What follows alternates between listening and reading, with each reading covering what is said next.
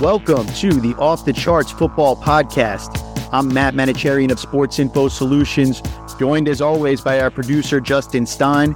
And today we've got Jordan Edwards and Ben Herkosh from the SIS Scouting and Operations team to talk about some players. We're going to start talking about some draft prospects as we start to count down to releasing the SIS NFL draft site that we expect to be released to the public at some point next week. We will let you know. Keep an eye out for us at sportsinfo_SIS and at sportsinfosolutions.com.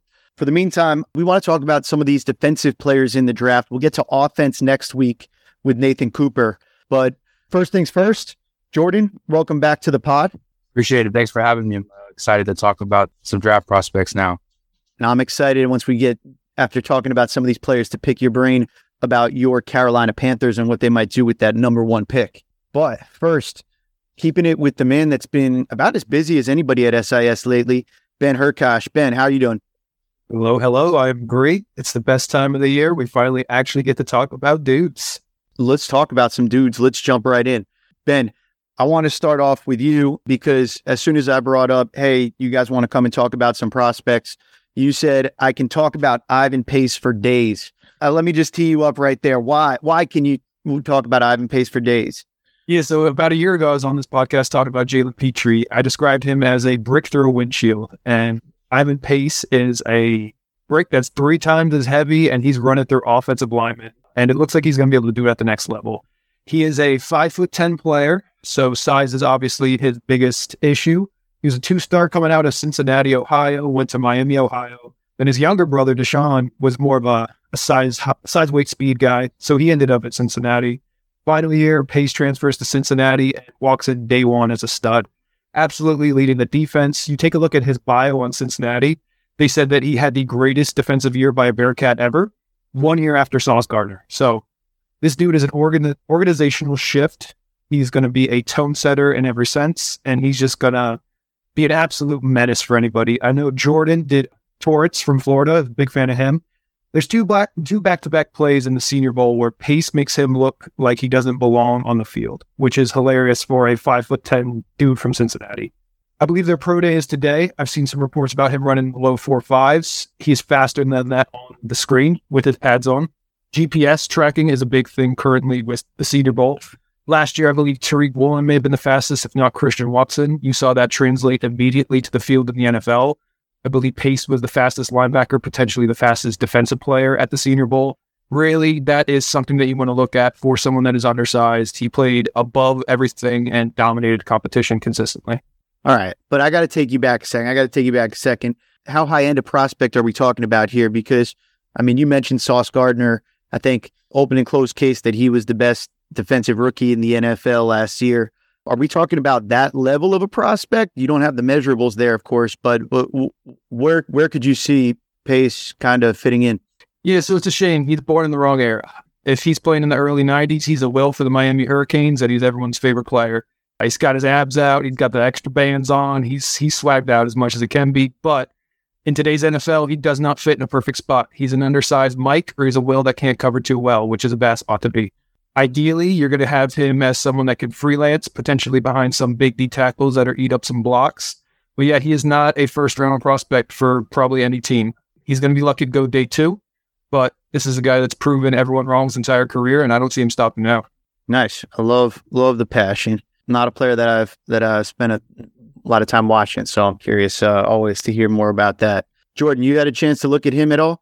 No, I haven't in depth as much as Ben has, but no, he was somebody I think that was all over our leaderboards for our data hub and everything like that for linebackers. And so with what Ben said though about him in the Senior Bowl against Torrance, I ended up watching that, and he was right. I mean, the physicality and toughness and just kind of that downhill, put his head down and run through kind of demeanor, it showed up. It was one of those things where O'Cyrus Torrance is like 6'5", 330, 40 pounds.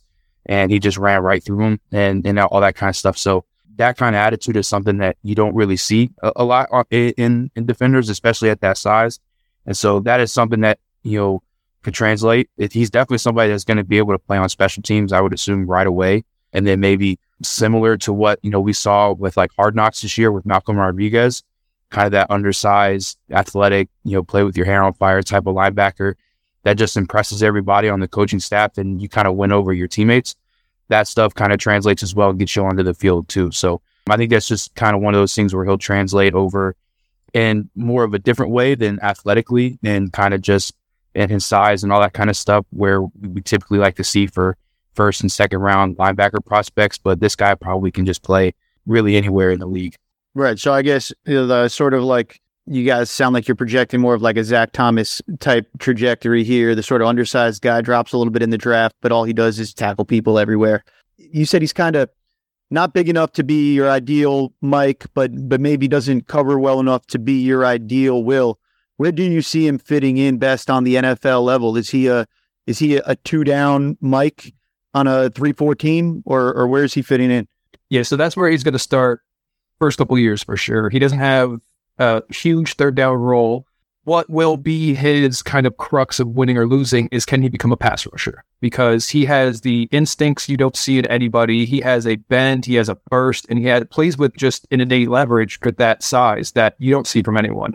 Unfortunately, he doesn't have the arm length. So you try to say, could he become 80% of Elvis Dumervil just to play on third down? He doesn't have those long arms that he can kind of stab an offensive lineman's chest or anything like that. It is agility, elusiveness, and instinct with just a determination to not stop. His balance is bonkers. There's so many times he's cut, he's on his back, and all of a sudden he's full speed, chasing after someone. So he's going to pop up, he's going to get the muddy plays, he's going to crawl, he's going to get some bear crawl sacks at the next level. But if he can turn into a legitimate pass rusher, that would be his best shot to play on third downs. Interesting prospect to keep an eye on. I got to be honest, not an archetype that I would generally be the most interested in, but I've known you and your scouting eye long enough, Ben, to know that you don't just pull these players out of a hat and say, sometimes you talk to scouts that'll just have a million exceptions. All of their players are exceptions for one reason or another, anybody that they like. When you have an exception, there's usually something to it. There's usually an extra special aspect to that game. So sounds like a fun player. Let's flip over and talk about some higher end players, though. I know you also have spent some time looking at Jalen Carter. Let's keep it on the field first, because I don't want to speculate about other stuff. And to be honest, based on what I'm understanding, I don't think the off the field stuff is really going to make a big difference on the Jalen Carter. Could be wrong about that, speculating, whatever. But let's talk about the player. Yeah, as a player, this guy is a creative player straight out of Madden. He's 6'3", runs like a linebacker. I mean, there's nothing he can't do physically when he turns it on. He does have the classic high-end D-line prospect issue of, is he turning it on every play, and does he want to dominate every single play? Because as a lifelong Eagles fan, the first comp that came to mind when he puts it on is Reggie White. There is a physical dominance and a persistent pressure that is unstoppable with him. It's unteachable, and it's something I really haven't seen before. And Ndamukong Suh at Nebraska is something else that came to mind. When this guy puts at full speed, it's eights across the board, and he's unstoppable. The problem is the effort isn't always there, and he gets caught up fighting against people that beat him. There are some tricky, some savvy offensive linemen that have gotten into his skin, and he will focus on beating them or complaining to the referee instead of chasing down the tackle. So there is some mental stuff besides the off the field completely. The on the field, it's not the person that you want. It's not an Iva Pace. You're not having an Iva Pace full speed. You're having a guy that can beat everybody and knows he can beat everybody with ease. Yeah, what I've seen with this player, the strength absolutely jumps off the screen when you see him there. Just manhandling, not anybody, but like legit SEC, NFL prospect type players. And for all the stuff where, is he bringing it every snap and all that kind of stuff, even though he didn't even play, every down this year, you look at when he was on the field, the sort of impact that he had. This is like this sort of rare defensive tackle that can pass rush that everybody's looking for in the NFL right now. And these guys are getting $20 million a year, which is twice as much as like a good tight end or something like that. So I think he checks all the boxes in terms of there. And then you look at the Georgia defense in general. I don't want to reduce it down to just one player, but look at how many players they put in the NFL last year, how good those players were. And we knew at the time that he was better than all of them. pretty much. Like, this is a little bit like when we had Jamar Chase come out a year after Jefferson. And as good a prospect as Jefferson was, we all that watched them side by side knew that Chase was even better, or thought that Chase was even better. This reminds me of that a little bit. It's like we've already seen him play side by side with people that can produce on the NFL level. And he was better than those guys back when they were playing on the same defense together. All he did was lead them back to another national championship. There's only one defensive player that I'm more interested in than Jalen Carter in this draft. Jordan, where do you come down? Yeah, I mean, just like you said, I wrote up Trayvon Walker for our site last year. And so it was very apparent, even though he wasn't starting, that Carter was just as, good or if not better and on the same, or the next tier as these guys up front for them. And so, and those guys are really good players in their own right. I mean, Walker was obviously the first overall pick. Davis was a first round pick. Devontae Wyatt was a first round pick as well. So, the explosiveness, the quickness, there's it's hard to find these big dudes over 300 pounds that can play with the quickness and twitch that they do. And so, I think I saw at some point, I wish I could give credit to whoever said it, but that they said that Jalen Carter time travels from gap to gap. Like, that's how quick he is off the ball and getting from where he needs to be, getting past, offensive linemen into the backfield. And so, and then you pair that with just brute strength to go along with it. It's rare to find in prospects. And so, but yeah, I mean, just like what Ben said, if there is, something that can keep this guy's, switch on from, start to finish in a game and where he can play 60, 70% of snaps at the highest level that he can, then we're talking about probably one of the best interior defenders against the run and the pass, in the league pretty quickly. So seeing him reminds me a little bit of Simmons, Jeffrey Simmons out of Tennessee. I think that's like one of the better, comps I think that I've seen some people make, and just with the strength and athleticism, all that kind of stuff. And so, but yeah, I think, walking into the league, this guy is going to be clear added addition for whatever team he goes to. And I don't want it to sound as though he is purely physical tools. This man has accurate, active hands. He comes with a plan every play. His eyes are in the backfield. He's got it all. It's just, is he going to dominate every single play? Because he can. Yeah, he is all kinds of upside, compares favorably. Like you were saying, like even Jeffrey Simmons, I think you saw some of the stuff he flashed on the film, but there was different concerns about him when he was coming out that I think Jalen Carter, you get an even clearer picture of what he might translate to. It's very hard to imagine a world where Jalen Carter busts unless it's off the field and, there's more than meets the eye sort of going on there. I want to hear, Jordan, though, I mentioned there is one guy that I would put ahead of Jalen Carter on my own personal board, and that is Will Anderson, who we'll see when the SIS draft site comes out, but looks like he might be trending towards the top defensive player, maybe overall player on the SIS draft board. Will Anderson out of Alabama. We've been watching him for 3 years. All he's been is arguably the best player in college football for the last 3 years, especially non-quarterbacks. What do you notice from Will Anderson as a prospect? And we'll give a shout to Jeff Dean, who's writing up the official report for him. Yeah, so Jeff wrote the official report. Like you said, he's a world traveler. He's somewhere halfway across the globe, on vacation. But we'll pick it up here for him. But yeah, I mean, just even I remember the day that we were in the office and Will Anderson broke onto the scene, and Jeff just literally just said, "I got dibs on him," writing his report. And so it was last year, was the first game of the season against Miami. It was a sophomore season, and true sophomore season, yeah. His just to go over kind of his the basic stats for his college career. He had, I'm gonna get this right. So he has 62 tackles for loss, and 34.5 sacks in his career at Alabama. His sophomore season, he had 34.5 tackles for loss and 17.5 sacks with 102 tackles total overall. So he had half of his tackles for loss and sack totals in just one season at Alabama. And so that sophomore season is probably one of the best, seasons we've seen from one individual player, even going back to Tyrann Mathieu, LSU breakout year, and Jalen Ramsey final year at Florida State type stuff. And so, and then he had another year to go off of it. And so, not to say that he had a worse year this year, he was still really good. He just didn't, capitalize on and making those numbers look the same from his sophomore season, which would be really hard to do. But diving into him just as a prospect. Well, hold on. I want to pause you there because go on ahead. the numbers, I'd actually, so 2 more games were played that sophomore year than he played either of his other 2 seasons. So he had about 200 more snaps between the extra games being played and playing more snaps per game than he did either his true freshman year or his true junior year. That said, you start to look at some of the other numbers there. Yeah, the sack total was 17 that 1 year versus 8 and 10 the other 2 years. But in terms of hurries, he had 47 hurries in 2021. Outrageous. He had 20 hurries in 2020. Before you said like the quote unquote breakout game, he was already amongst the leaders in college football as a true freshman in hurries. Just didn't convert quite as many sacks that year.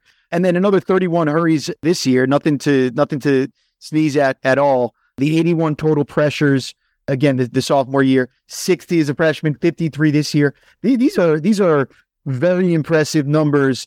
Like you said, maybe like less otherworldly looking, like from the sack standpoint, but look at the pressure rates. The pressure rate was 20% in that 21 year.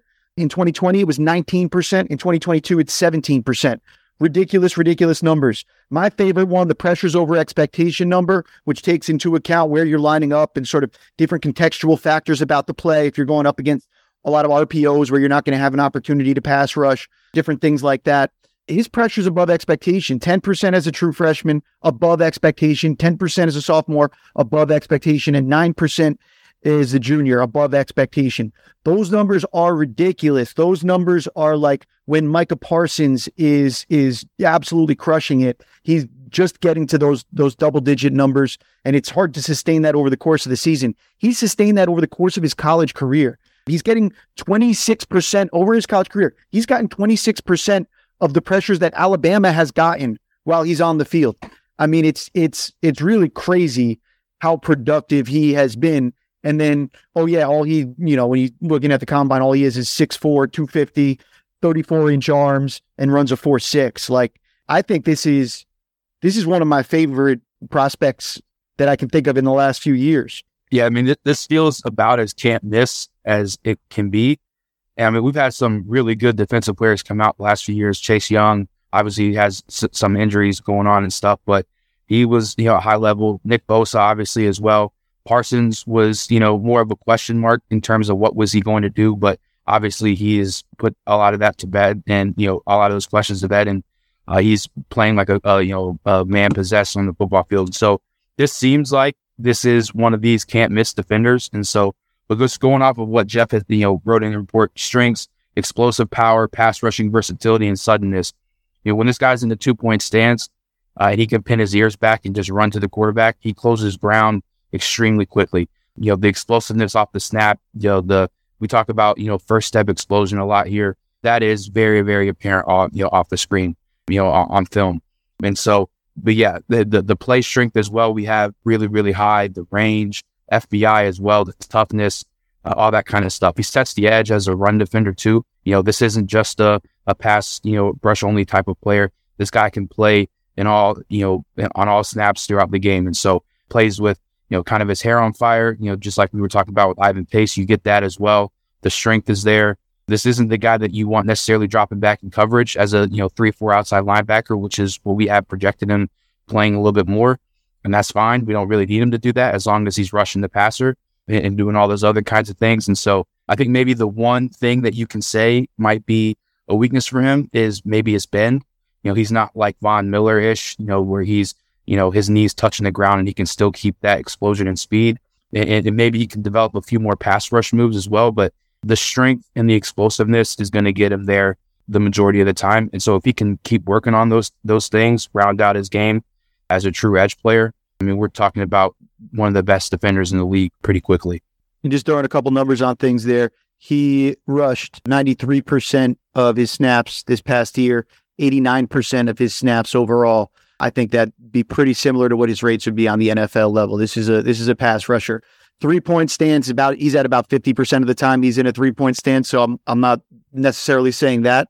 More of a true outside linebacker than a true 4-3 defensive end type prospect, but he'll fit in as an edge in whatever system you have him in. And in juxtaposition to the Jalen Carter taking some plays off, the Jadeveon Clowney, Will Anderson has never taken a play off in his life. He plays with a controlled rage, And I've never seen anyone cave in the chest of an offensive guard trying to pull to an unblocked edge.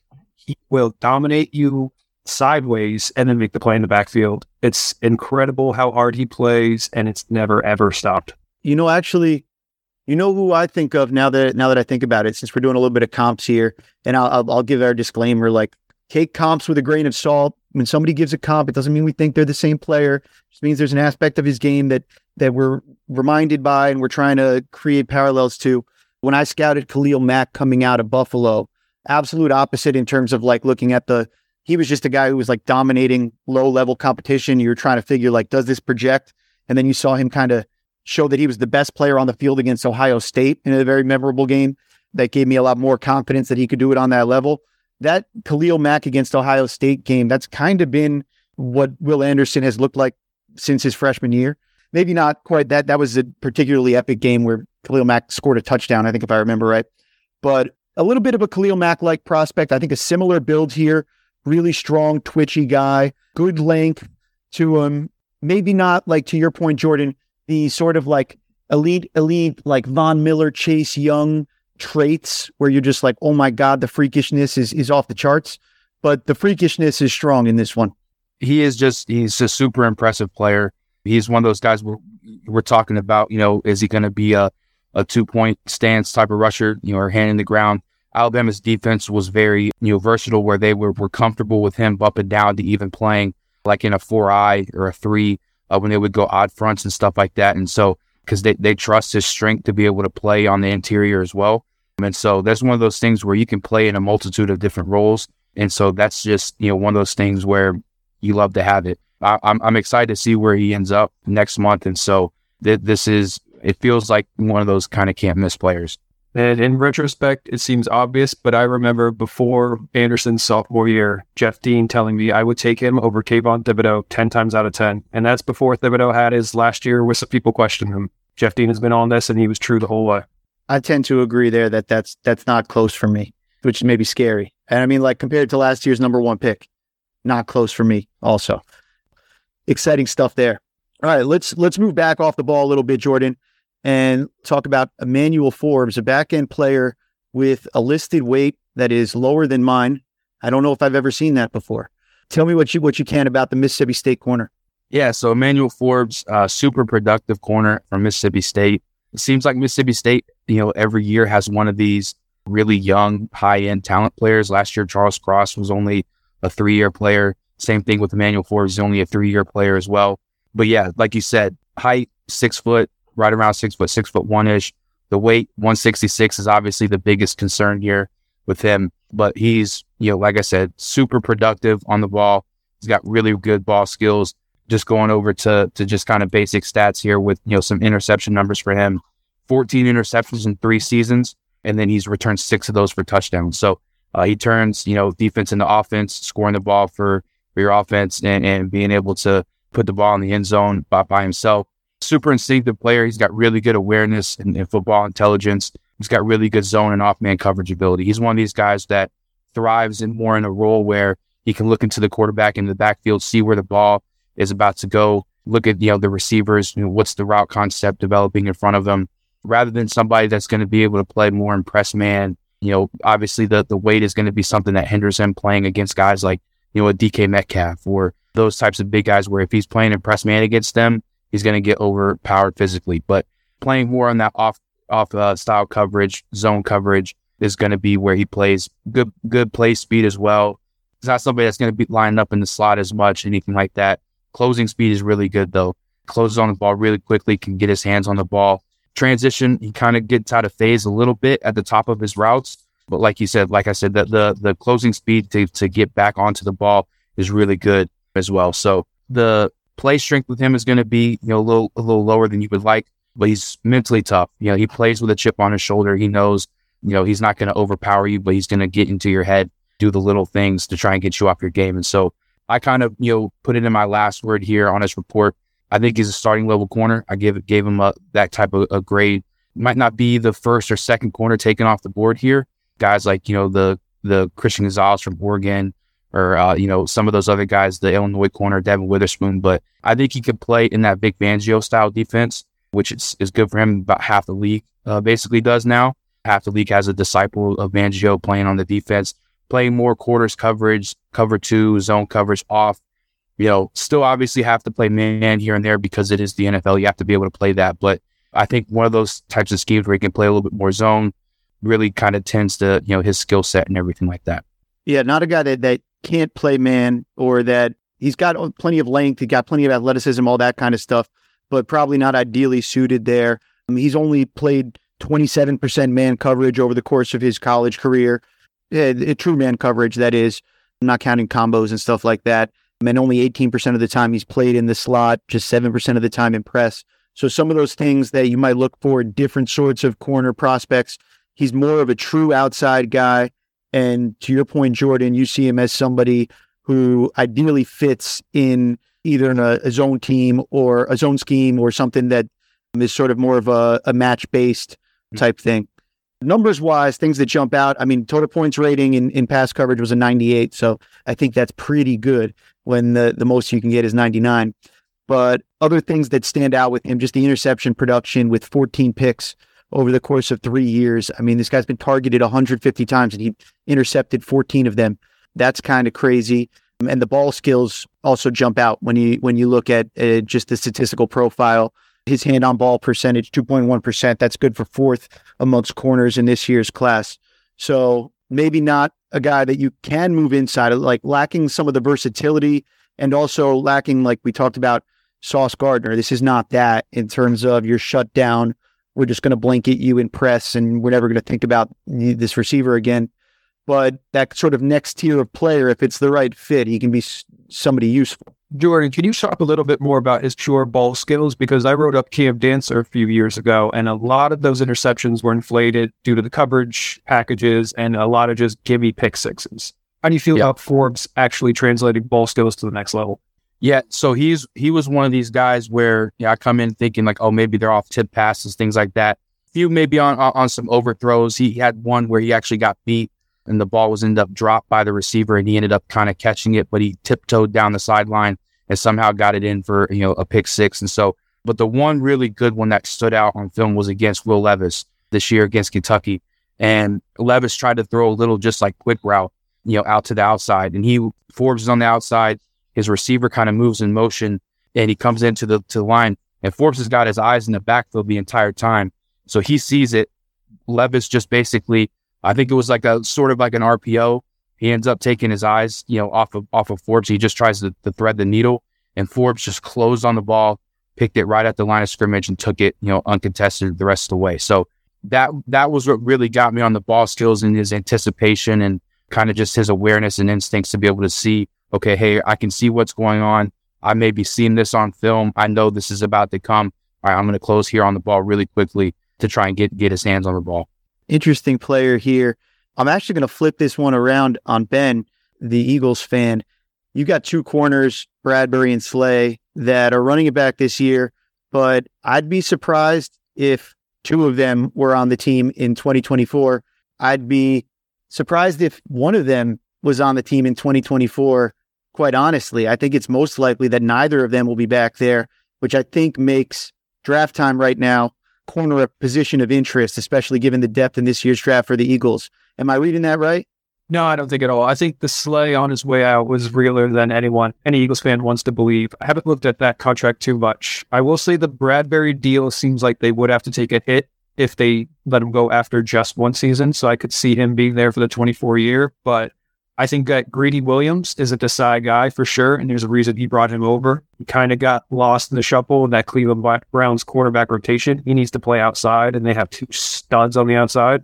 So I think that is a kind of low-key potential takeover, and I wouldn't be surprised if they come out with, say, 3 corners in this draft and next year draft combined. So it's interesting you said, like, he's a guy that has to play outside, because that's what's really interesting about this prospect for me. When you like a guy's game a lot, but then you're talking about somebody who really has to be an outside guy, a guy who really can't move into the slot and play there, then all of a sudden, when people talk about drafting for needs, this is when needs become important in the draft.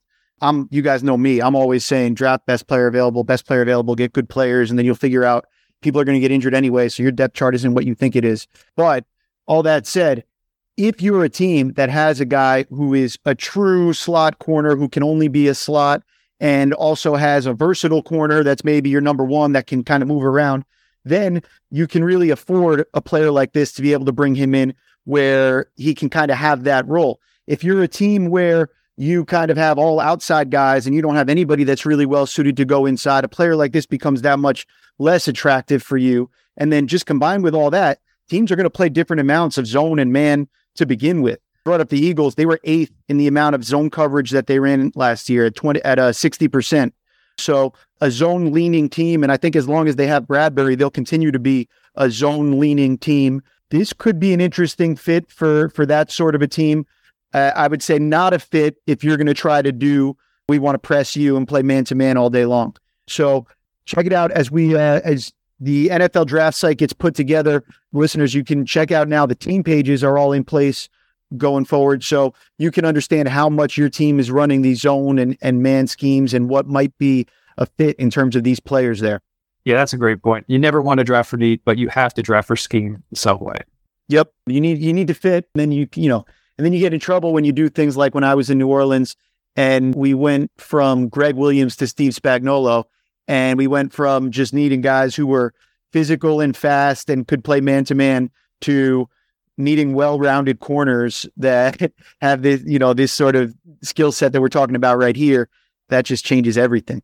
Means I could talk about how Desai and Gannon both came from the Fangio tree and mixed in with the Saban principles. There's a lot of run over, so the defense should remain similar, and I'm feeling excited.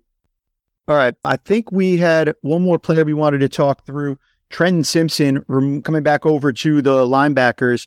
I don't think we have an official grading on him yet, but Jordan, is he trending towards being our top linebacker available in the draft? He's going to be one of our top ones. We came in with a 6.6 grade, which is basically a 2-down type of player and everything. And so this is a really intriguing prospect because he's kind of one of these potentially high ceiling, low floor players, just because he's more of an athlete trying to figure out where we want to play him versus, a football player where he has a defined position. So Trent Simpson's from Clemson, 6'0", 2'0", so 6'2", 235, put on a show at the combine. He ran in the 4.3. So this guy is a true athlete playing on the football field. And so athleticism, range, closing speed, he has all those types of things that go within his game.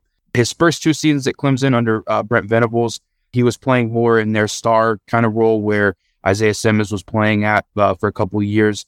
And then this year that they had a new defensive coordinator that kind of moved them back inside to be a true weak side linebacker playing in a more traditional inside, role and everything. And so this year he had to learn how to really play the run in the box. And so he did not have a great year, doing that. His instincts and awareness against the run were kind of everywhere. There was a couple of games against Syracuse this year where they like to do kind of some long QB, read actions, some midline type of principles with their mobile quarterback. And he would be seen just running with the running back and the quarterback's running right behind him. And so, into the open field. And so the instincts and awareness need to get a lot better. He's a physical player, especially out in the open. He lets his presence be known as a tackler. However, in the box, taking on linemen, trying to stack and shed, that needs to get a little bit better as well. And he can be a little too fast as well. So he get overrun some pursuit angles, things like that. But I think one of the biggest things that kind of works in his favor moving to the next level is defensive schemes are getting so multiple with their linebackers. He's a guy that plays more moving downfield. Can he rush the passer? He can still play in coverage, the hook curl zones, all that kind of stuff. But this guy might be somebody that you want to get, moving downfield and trying to blitz on third downs and stuff like that. So this is a guy that, we just want to get his athleticism on the field, have a defensive coordinator, have a plan for him, and then, try and get him into the best position to try and make a play on the football for the defense. So a little bit different than the linebacker we talked about with Ivan Pace earlier. This is, an athlete trying to figure out where we want to play him versus... Yeah, about the opposite, like a hair on fire production guy without ideal measurables versus 4.3 at 235. Yeah. Yeah. So, So like I said, tremendous athlete, he's got really good size and everything. I feel like he is going to be a little bit more of a will at, transitioning into the NFL. He can still play pretty well in coverage.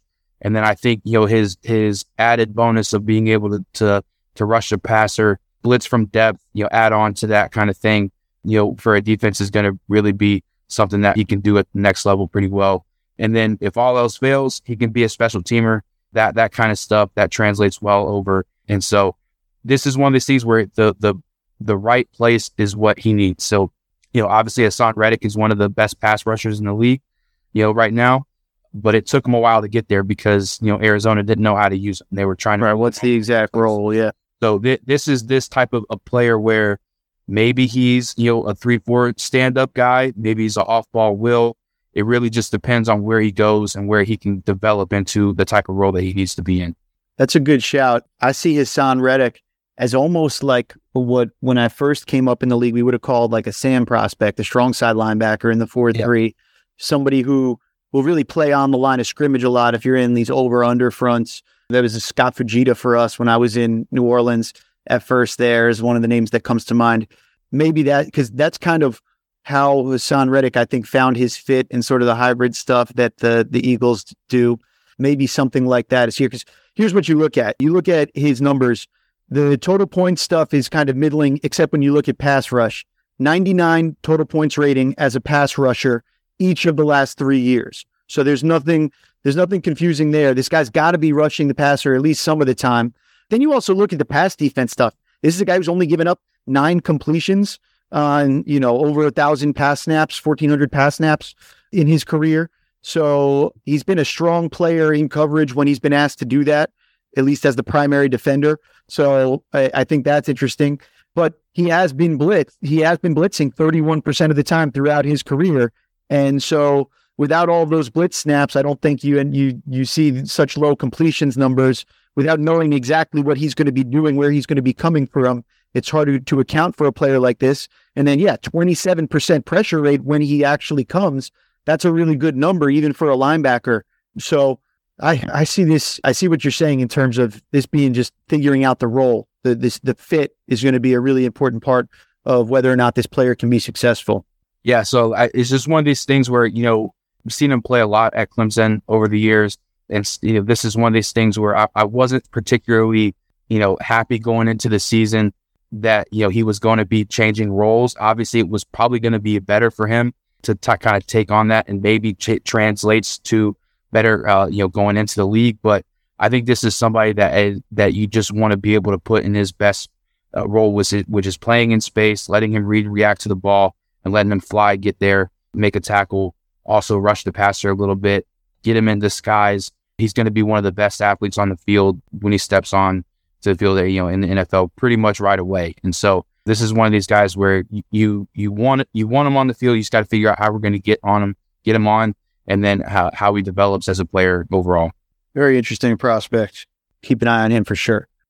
Before we get out of here, Jordan, it's hot seat time. We got to talk Panthers. The Panthers made the move, traded up for the number 1 pick. I think in terms of like compensation, I thought it was pretty fair what they gave up and what they got. So I don't really care about did they win the trade? Did the Bears win the trade? We'll find out when Justin Fields develops and whoever they draft develops. But I wanted to hear basically a couple things from your perspective. First of all, what did you think of the move, and where do you think that the Panthers are aligning themselves in the right way to compete going forward with the new coaching staff and everything that's coming in here? Or would you have liked to see a sort of different path there? I was excited when the trade was announced, because I would much rather be in the position of holding the cards and being the one to make the decision at number 1, rather than, 2 years ago when they needed a quarterback and they traded for Sam Darnold. They were at 8 and they decided to still pass on a Justin Fields and take a defensive player. And so even if that was, still kind of said to be seen, like we need to figure out, okay, is Justin Fields a true, plus quarterback? I think he will be, but, we still ended up getting a good player in J.C. Horn out of that pick. And so I can't really complain, but I'm much happier that the people in place making this decision seem to have their head on a little bit more straight than the last guy that was in the chair in Matt Rule. And so I think with, Frank Reich, obviously a head coach, Thomas Brown, the new OC they got from the Rams, I think is going to be a candidate here soon. You got Jim Caldwell, who's not even going to be a traditional coach. He's a special assistant, basically. That's going to help as well. And then you got Josh McCown, who's getting head coaching offers, and looks, or not offers, I should say, interviews and looks before he's even truly a coach in the NFL, I think is definitely going to be good as well. And so, and a lot of the things that they've done in free agency, I think is going to help out as well. Obviously, they traded away DJ Moore, which would obviously help the quarterback that is going to come in, no matter who it is.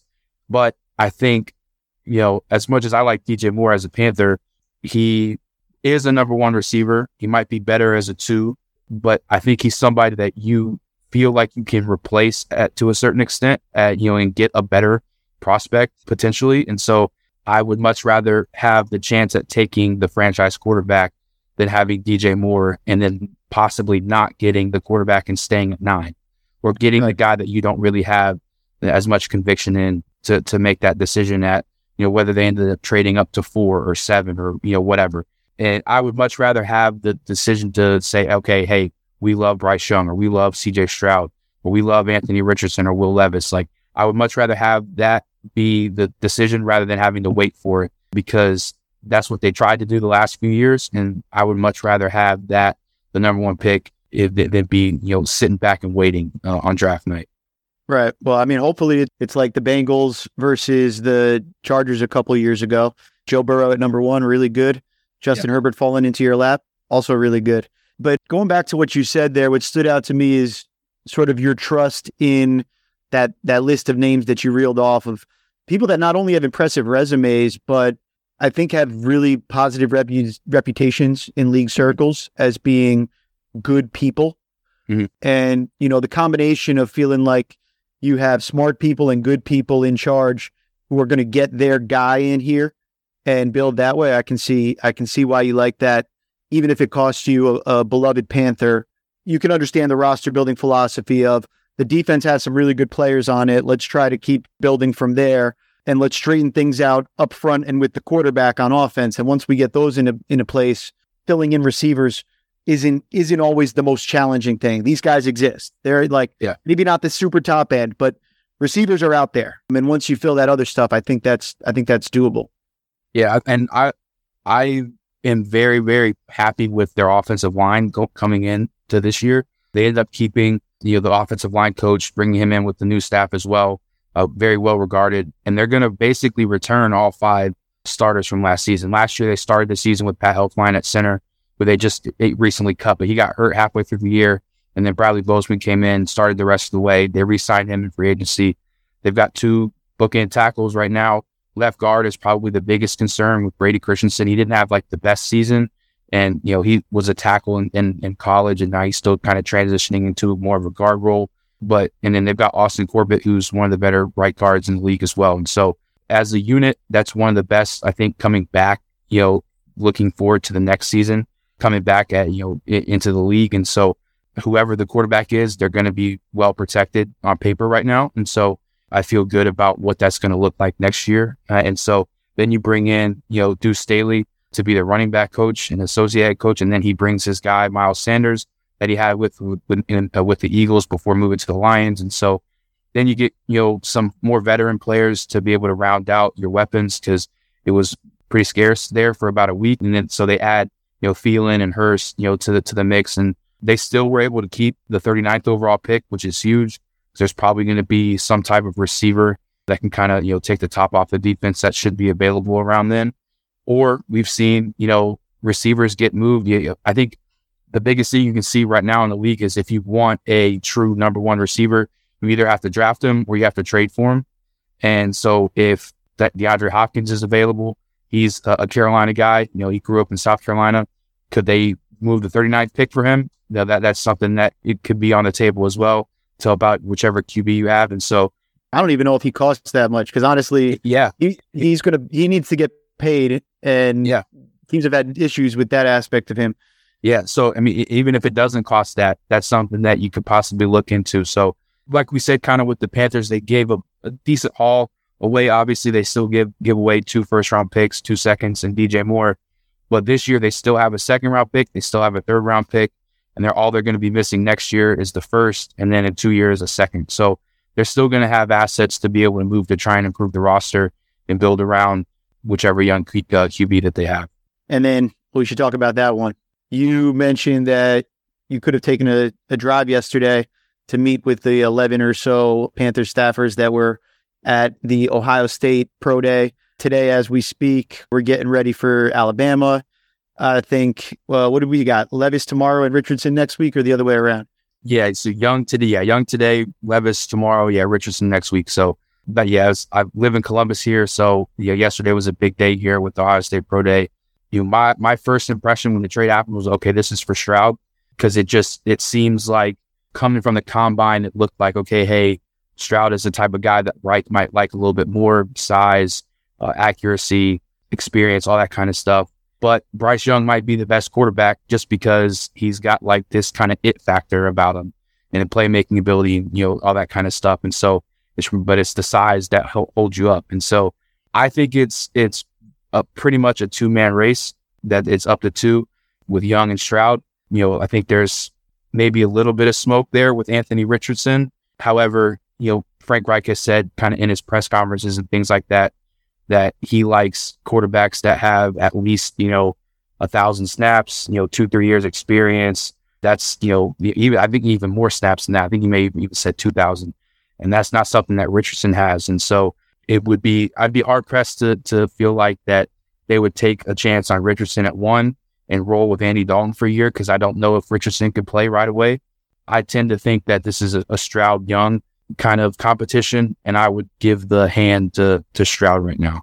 I think that makes sense to me. Just looking at the players, we'll get more into quarterbacks next week and talk about the breakdown, but I think at a high level, you can kind of separate it into the producers, Bryce Young and CJ Stroud, versus the tools guys, which is Levis and Richardson. But when you look at where that sort of Venn diagram overlaps, CJ Stroud has the most of those traits. With Bryce Young, no matter how much you might like him, you're having to make him as sort of an exception size-wise. With Levis, you're having to make an exception accuracy-wise. Same thing with Richardson there, and also the experience with Richardson too. With CJ Stroud, you don't have to have any of those exceptions. And that's usually the way teams are trying to think about scouting, isn't trying to find necessarily this player's the best, but doing a process of elimination. So I think you're probably right. Although the hype around Bryce Young, and it's easy to see why, like it was with Kyler Murray, it reminds me of that Kyler Murray-ish, where this might just be one of those times where people are just saying, yeah, it's not the way that we used to draw it up, but this is that dude, basically. I think they already know. I know they're doing their work these next couple days, meeting with everybody, having dinner and stuff like that. I think they already know. Yeah, I think they do too. I think you obviously have to do your due diligence and keep the smoke screens up and try and, see if somebody can, if Houston has been linked to Bryce Young probably since the end of the season. So, can you convince them to come up to 1? I would just stay away from that. I would just take the guy that you want. You're not doing the draft day move?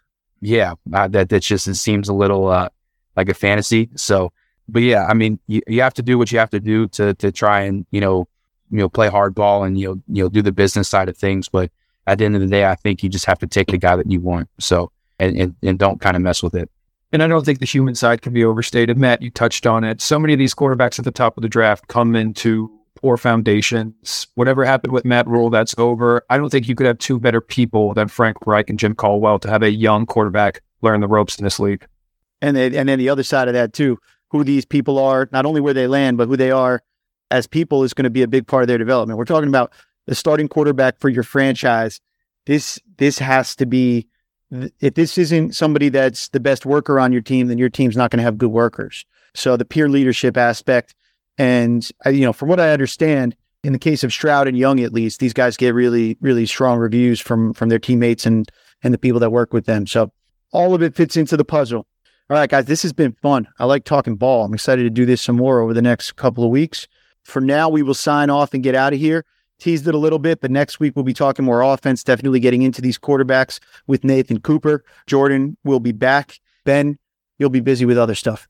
But we will be having our internal conversations throughout the week that I'm excited for as well. And then keep an eye out for the SIS NFL draft site. That'll be up at nfldraft.sportsinfosolutions.com. In the meantime, check out our partners at the 33rd Team. They've got a lot of their aspects of their draft site powered by SIS at the33rdteam.com.